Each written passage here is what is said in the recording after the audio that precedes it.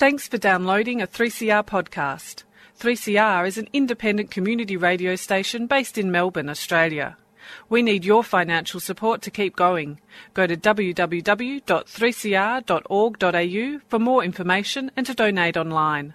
Now stay tuned for your 3CR podcast. Welcome listeners to another episode of Brainwaves on 3CR 8:55 AM on your dial. My name is Kiara and with me today I have Nancy from the Lead Tenant program. Nancy currently works in the mental health field and is studying part-time. Thanks so much, Nancy, for coming on the show today. My pleasure. Can you explain for our listeners what is the Lead Tenant program?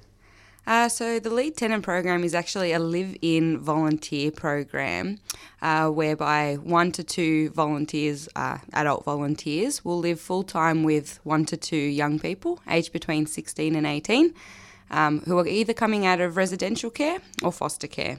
And the aim is to transition them into independent living because come 18, when they age out of the system, they will need to live independently. So the aim is to just help them transition into independent living. Okay, fantastic. So who's the program kind of aimed at? Is it solely for young people? Yep. So all of the young people in the Lead Tenant program have either come out of foster care or residential services. Now, residential services is where a young person might not have been suitable to go into foster care for whatever reason, and they'll live full-time with 24/7 staff and a couple of other young people. But usually come 16, it's probably better to start transitioning them into independent living. So that's why they come into the Lead Tenant program instead. So from the age of 16, they start to kind of go into independent living from then on. So it's quite a young population, it sounds like. It is.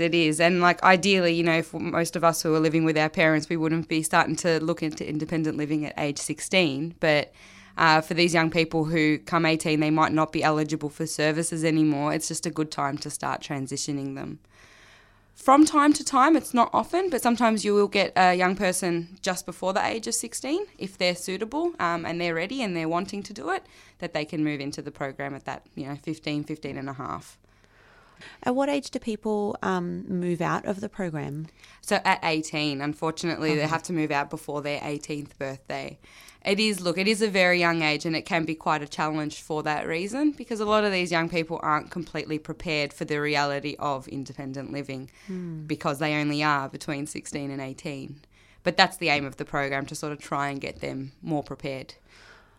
Okay, so can you tell me a bit more about what does the actual program involve? So actually living with the young person, I know you said that it's to kind of introduce them, into independent living. What's your role at being there? Typically, your role is just mainly to be a housemate, a good role model, and a little bit of a mentor. So I really do look at it as just like having any other housemate, except you might just do a little bit more involved stuff with them. For instance, from time to time, showing them what you're cooking and getting them and showing them how to do it, or encouraging them to come exercising with you, or just chilling out and watching movies like you would with any housemate. So a lot of people ask me, so do you have to cook and wash and clean for them? And I'm like, no, they do all of that themselves. If not on their own, that they'll do that with their case managers. So they all have an active care team working with them, and so often the case managers will take them, for instance, for a weekly shopping trip and maybe once a week cook with them or take them to appointments or any of that. Part of my role would definitely be to encourage them to cook and eat healthy and do their washing and exercise and all of that, but it's less involved. It is just a volunteer, mentor, role model kind of role. Obviously, part of the role as well is communicating with their care team, so letting their case managers and social workers know if I have any concerns, if there's any drug use or they're seeming a bit out of sorts, seeming a bit depressed, that kind of thing as well. Okay, so that was going to be my next question, is how often do you kind of liaise with the care team? Do you go to kind of meetings with them, or is it are you part of that support network around the young person? Yeah, and you can get involved as you sort of want to get involved. It is sort of up to the lead tenant to get into it as much as they like. We do have fortnightly house meetings where the care team comes together with the young person and the lead tenant, and we all just sort of chat about how things are going and if there's any concerns or whatever. But other than that, like, we do just generally liaise via email or phone calls, just keeping everyone in the loop on the same page of what's going on for the young person, just because it does make it a bit easier so everyone knows what's going on. Yeah. Yeah. Awesome. So what kind of environment does the lead tenant program operate in? Yep. So most of the houses, and I mean, there's so many organisations that run the lead tenant programs, but they're usually in a Department of Human Services house or potentially a house that's owned by the particular agency. Yep. And so you live in that house at very subsidised rent and living expenses because you are a full-time volunteer with the organisation. And depending on the agency and depending on the house, you may or may not have your own bathroom and toilet, whereas you always have your own room with lock and key and everything like that. Okay, so is it, does it tend to just be one young person? So it's just often two people in a unit or a place together? They're all different. So I've been in a lead tenant house where it had the potential for 2 lead tenants and 2 young people. At some points it was just me and 1 young person. At some points there was 4 of us. Yeah. The particular house I'm living at now is actually my partner and I and just 1 young person. So it really depends on the young person that they're interested in and what kind of setup that they might find most helpful. Okay. So the young person we're living with, for instance, has come out of foster care. So having a couple with 1 child and the dog is a lot more conducive for his mental health than, say, another lead tenant program where it might be 2 young people and 2 adults that none of them really know each other. Yeah. So it really just depends on the organisation and it depends on the young person and what they have available. Okay, awesome. And can you kind of give me an idea of a day in the life of a lead tenant for yourself? Look, to be honest, every day is really different. It really does depend. Sometimes the young person won't even be home. Sometimes they'll be there and they'll be in a bad mood and you just sort of got to sit with them and try and work through whatever is going on. But most of the time, honestly, it's just like having any housemate. You know, you'll deal with moods, you'll deal with a bit of mess, you'll deal with whatever's going on for that person that day. But it's honestly a really good, fun program to be part of, even though it does have its moments. Okay, so what about the young person? What sorts of things, if you're not transitioning, you know, if a person doesn't get to the age of 18 beforehand and they're identified that they are ready for independent living, what are the sorts of things that, you know, the organisation kind of can tick off and be like, okay, this young person is actually ready for independent living now? Look, that's a bit of a tough question because every young person comes in with a gamut of different issues and problems. Most of the young people that come in, they're meant to, when they come into the lead tenant program, to be either engaged in school or work. That doesn't always happen, so it's part of the aim in that 2 years that we're working with them to try and get them established in one or the other. Doesn't always happen, but that is the aim. Part of the program is they set them up with something called a springboard worker. So Springboard's another program that's also run by a variety of different organisations that then helps the person establish like either work or study. Yeah. So they can provide them with money for Myki, money for uniforms, money for the course itself if they're studying or working. So if a young person's linked in with Springboard, the Springboard worker and the case manager are actively working with this young person to get them into either school or work so that once they come 18 they have something to fall back on and not just left into thin air. Yeah, it is a quite supportive setup in that sense that, you know, once, you know, the young person hits 18, they're not just kind of forced into independent living, but they're, you know, it's made sure that they've got the supports around them moving forward. Yeah. Ideally. Doesn't always happen as well. Like I've had now 6 young people I've lived with since I've been doing lead tenant. Some of them actually reunited with their families afterwards and moved back in with them. Some moved into independent living. Some actually did have to go into services and get supported accommodation. So it's just different for every young person. But fortunately, they do, like Springboard, for example, continues on until the young person is 25. So a lot of the time they're not left with no support, which is great.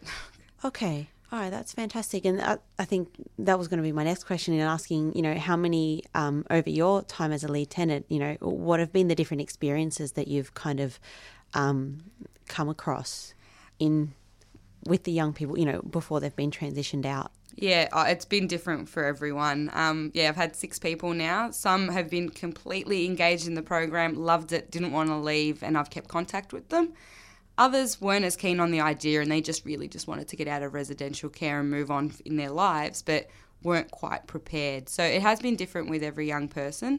As I said, some moved back in with their families, one moved in with his partner. So it's been different for everyone. It's just been different for every young person, and they're all just different characters really, and I've had a great time living with them at the same time. I just wanted to touch, Nancy, on what you were saying before about the types of young people that are referred to the program. What types of young people are suitable for the Lead Tenant program and which ones aren't? So the Lead Tenant program isn't really targeted for young people who, for instance, are just living with their parents and not quite loving it and just want to move out.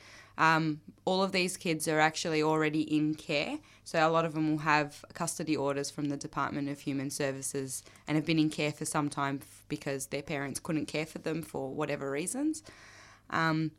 They're often deemed suitable for the program if they're expressing interest in wanting to move towards independence and they're already showing some of the skills involved in that.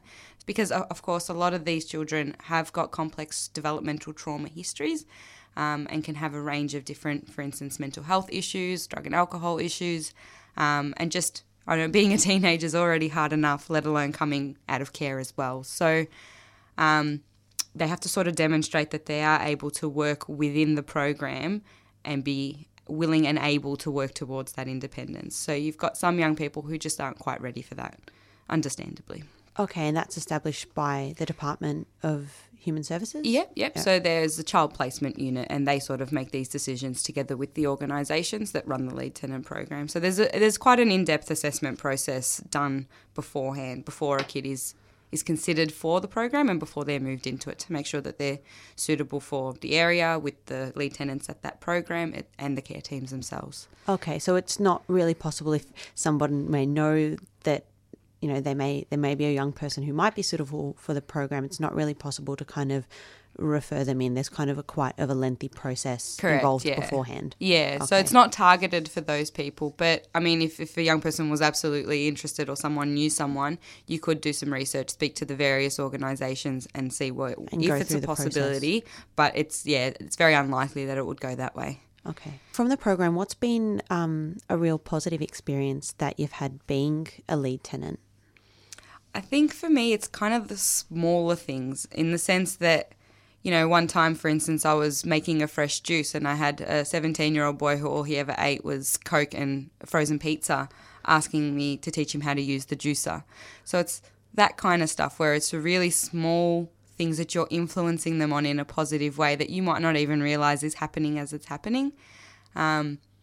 So I still get some of the young people that I lived with previously calling me from time to time, asking me for advice on uni or on, relationships. And it's that seemingly insignificant interactions that you might have that is sticking with them years later. So I had one young person message me and say, I just got invited to a party and I made your famous Caesar salad as the dish I was bringing. And so it's just those kind of little interactions that are really, really rewarding. Yeah, that for me that really sounds like mentorship, true mentorship, that you've been like a big sister to some of the young people that have gone through the program. It does feel like that sometimes, and you do develop a real bond with them. Like, it's different from, say, if you're working as a case manager or something where there's really strict boundaries in place. You're living with this person day and night, so you do develop quite a relationship and attachment to them both ways, and it's a really beautiful thing. No, that's awesome, because, a lot of these young people wouldn't have positive role models in their lives. They may not be in contact with their family, or they may not, have that social network or social supports around them. So to be able to provide that to someone and to, develop a relationship with that person beyond, like what you said, that very kind of clinical, situation where it's very different to like a caseworker or a treating party. I often put it this way: you're kind of one of the only people in their life that's choosing to be there, and they're not being paid to do it. So for them, that's a real important thing to have. Someone that cares for you and wants to spend time with you, that isn't just doing it because it's their job. Yeah. That's not to take away from the amazing jobs that all their care teams do, but I think it's important to also have somebody in your life that is caring about you and for you because they want to, not because they have to. Yeah. So that's how I've sometimes reflected on it and seen it. Yeah, and I think that for young people that would in a way set you apart. You know, they would be able to kind of open up to you or tell you things that they may not be able to tell anyone else because they know that you're there. Yeah, definitely. But that's you're not happened paid. a lot. Yeah. That's happened quite frequently. And so it is a rewarding experience in that sense. Okay, and what about, obviously, when you are working with young people and, you are dealing with people that have had a history of trauma or drug and alcohol use, that would be very challenging. So what are some of the more challenging experiences that you've had and how were they kind of overcome? The challenging experiences are so varied and frequent. Like there are a lot of different types of difficult experiences that come hand in hand with the lead tenant program. So it has happened before where a young person might come home drug affected or drunk, which happens with housemates anyway. And, sometimes they will open up about something quite distressing for them, or they might have had a really horrible interaction with a family member, or because you are, as much as you're not there as a counsellor or as a psychologist or any sort of worker role, you're not there in that capacity, you still got to be aware of that reality that you might have that kind of interaction with someone where you've got to be sensitive to their trauma histories. Do you guys, for that particular situation, do the lead tenants receive kind of training or any kind of support so that, if someone does kind of open up to you about these sorts of things, you're kind of left wondering, well, what do I do with that now? Yeah, definitely. We do definitely undergo a lot of training. Okay. And so there's regular training, every 2 or 3 months, and you are in regular contact with the care team. So if there's a particular young person has some specific issues, you will be briefed on that, and you won't just be left randomly to deal with the situation. Having said that as well, there are 24-hour on-call support services. So if something more dramatic was to happen, you can just call upon that and they'll come to the home and help you deal with it at the same time. Okay. You do need to call them from time to time. It's not a frequent occurrence, but, if someone is drunk and bringing home a few friends in the middle of the night and, you need to get these people out of the house and they're not quite wanting to, sometimes on-call can be a really good support. Okay, Nancy, and if someone's interested in getting involved in being a lead tenant, how can they get involved? So there's heaps of information online about it. I actually stumbled upon it accidentally when I was on Go Volunteer one time. But there's probably at least 6 or 7 agencies that have their own lead tenant programs, and each one is sort of in a different catchment area within Melbourne. So if you wanted to be in a specific area, you might need to contact the organisation that deals with that catchment. Otherwise, I'd be just Googling lead tenant programs Melbourne, and I do advise for people to do a bit of research on the agency that they're going to be working with. Each one operates a bit differently, like we said, in terms of what houses and what support systems they have available for the young people. There are some organisations that do something called an enhanced lead tenant program, where there's an extra social worker assigned to that young person. So you do want to just do your research, find out about the agency, find out about the team that you're going to be working with and what kind of setup that they have. Okay, and what about the qualifications? Do you need to have, a certain degree in mental health? Do you need to have a certificate in, mental health or community services? No, so I've often been asked that as well, because I do work in the mental health field. Is that why they took me on? And I'm sure that was a bit of a bonus because I have a bit of an understanding of trauma. But so people often think that because I work in mental health, that's why I'm doing it. But I've met other lead tenants that have been accountants, lawyers. One girl worked in butterfly conservation. You can honestly be doing anything.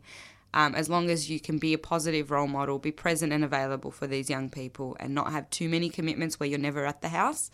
So that's also very important, that you can be there and available to work with them.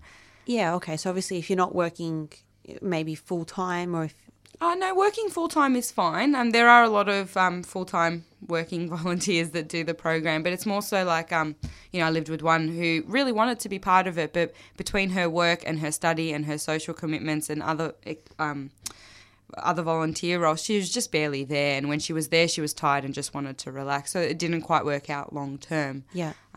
So she wasn't probably the most appropriate person. But, I've worked with one, for instance, that worked from home and she was there a lot. And so it's just, as long as you feel like you're a good person, you can be a good influence on these young people. You've got the desire to help them.